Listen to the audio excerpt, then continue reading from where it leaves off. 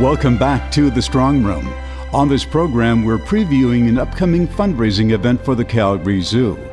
This fundraising brunch, Compliments of MacMillan Estate Planning, will be held on June 20th with special guest speaker, noted naturalist and storyteller Brian Keating.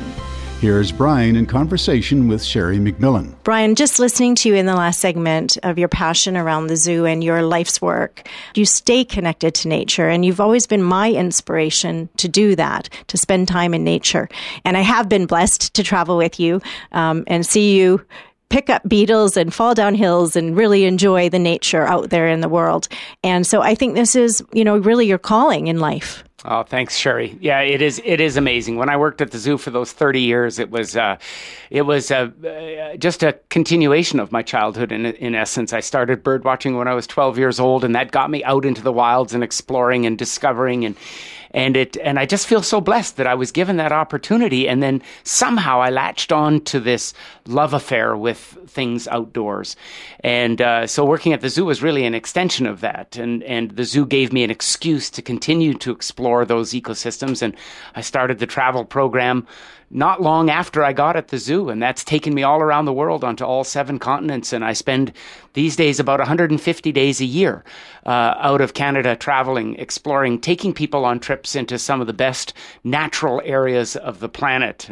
And it's been definitely a love affair with the outdoors. There's no doubt about it. And Sherry, I'm glad you and I were able to spend that time out in the wilds. It is very powerful, and I find, and I've got a number of examples of this, but I find that when people go on these trips, they can be life altering, and I think that's probably the bottom line. We spend so much time in our day-to-day world trying to make money, trying to make ends meet, trying to make a living, getting our kids educated and off to university, maintaining our own professional careers, maintaining relationships. And what time do you have? It's hard to make that time.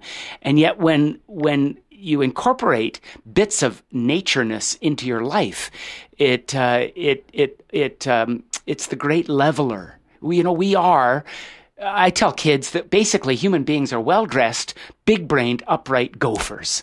Really, that's all we are, Sherry. We need the same things all the other mammals and birds or all the creatures of the world need. We need clean water, we need productive soil, and we need clean air. And without that, what good are we? What good is the planet? And I think that there is a way to incorporate this natureness into our everyday life, even at work. It's just a matter of figuring out how to do it and then opening up your heart to what I call the parallel universe, which is the stuff that's going on around us all the time. The migrating birds coming and going, the nesting birds in our own backyards, the experiences we can have in Banff or Namibia or wherever we end up in our travels. And I look at companies like MacMillan Estates, and I'm just so thrilled that they're so involved in wanting to do stuff with the zoo and continue to do fundraising efforts like the one that we have coming up. It's very exciting to be involved, and I feel honored that you've invited me to be your guest speaker, and that we've got the Wardens, the band from Canmore and Banff, coming to sing and entertain us in between each one of my short presentations. I think it's going to be a lot of fun.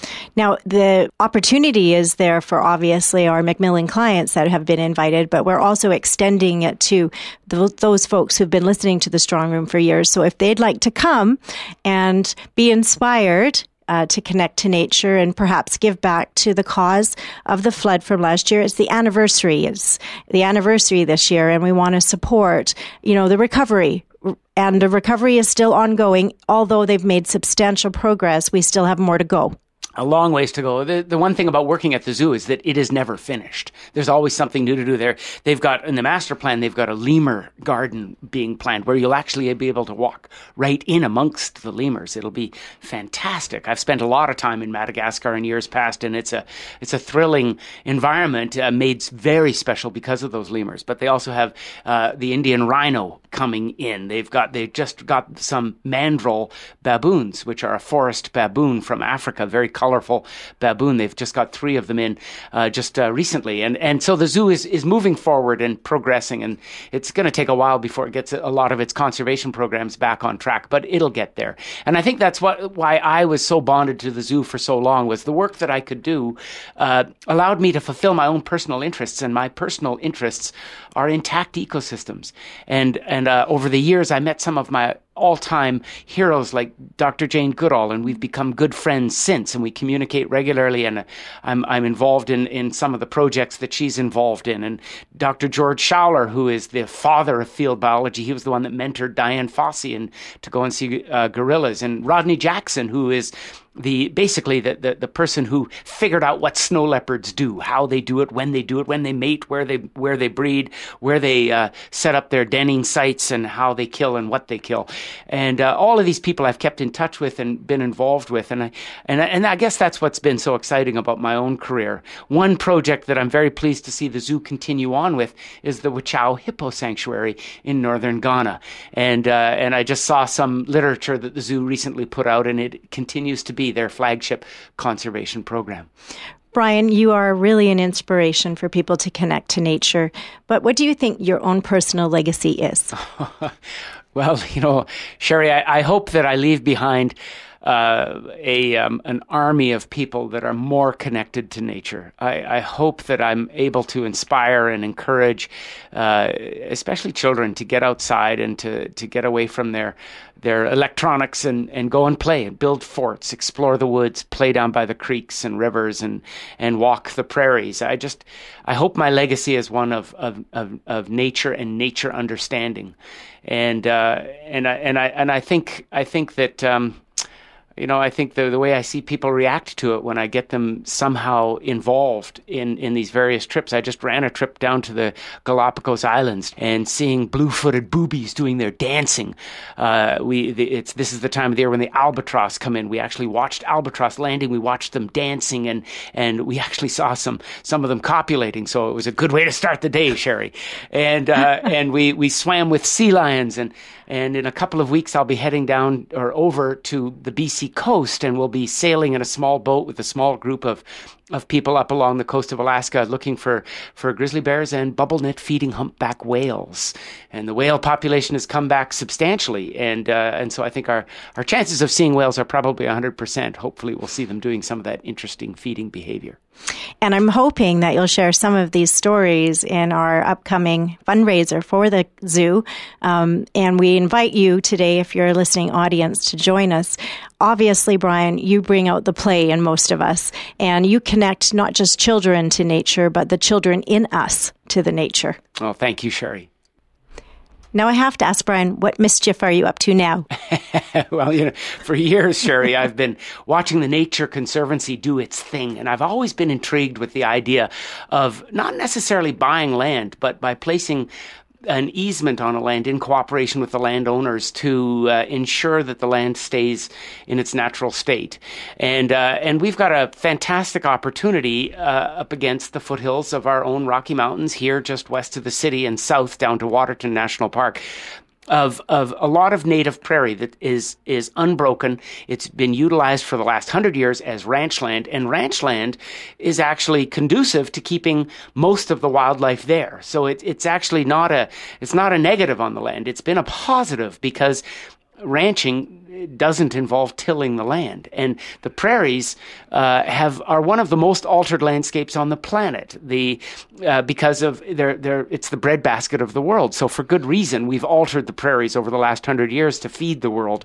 But the ranch land up against the whole eastern slopes of the Rocky Mountains is intact ecosystem that still has grizzly bear, that still has elk, that still has cougars and wolverine wandering through, coyotes and nesting birds of all kinds. Virtually all of the wildlife that was there 150 years ago is still there, except for the bison. Even wolves are found in that region, and obviously there's a difficult relationship between ranchers and wolves, but the fact is, most ranchers want to see wolves on their land, and they work with wildlife managers and other advisors to figure out ways to keep it so that their loss is minimal. And the long and the short of that is that the Nature Conservancy started to work with the landowners in the mid-1990s to develop conservation easements. And I thought way back then when I first heard about this that this was an impossible dream. To try to get people that have been living on the land for generation after generation to sign a document that basically says they won't alter the land for forevermore, that's a big challenge. And yet you fast forward to now, and the jigsaw puzzle is almost complete. They are raising some money for a few projects just south of the city that are very strategic and very important. But something happened towards the end of the 1990s, and all of these ranch lands started to get eaten up by little sub-developments because everybody in Calgary, wealth was building in Alberta. People in Alberta, when you drive down there, it's jaw-dropping beautiful. You want to live there. I want to live there, but everybody can't live there. And so by working with the ranchers, they've been able to put into place these conservation easements to prevent the developers from going into building basically subdivisions of Calgary. And I think, Sherry, they're well on their way to keeping the landscape intact for future generations. And if I want to put a feather in the cap of one organization that's doing some good on-the-ground conservation work, that's the Nature Conservancy of Canada.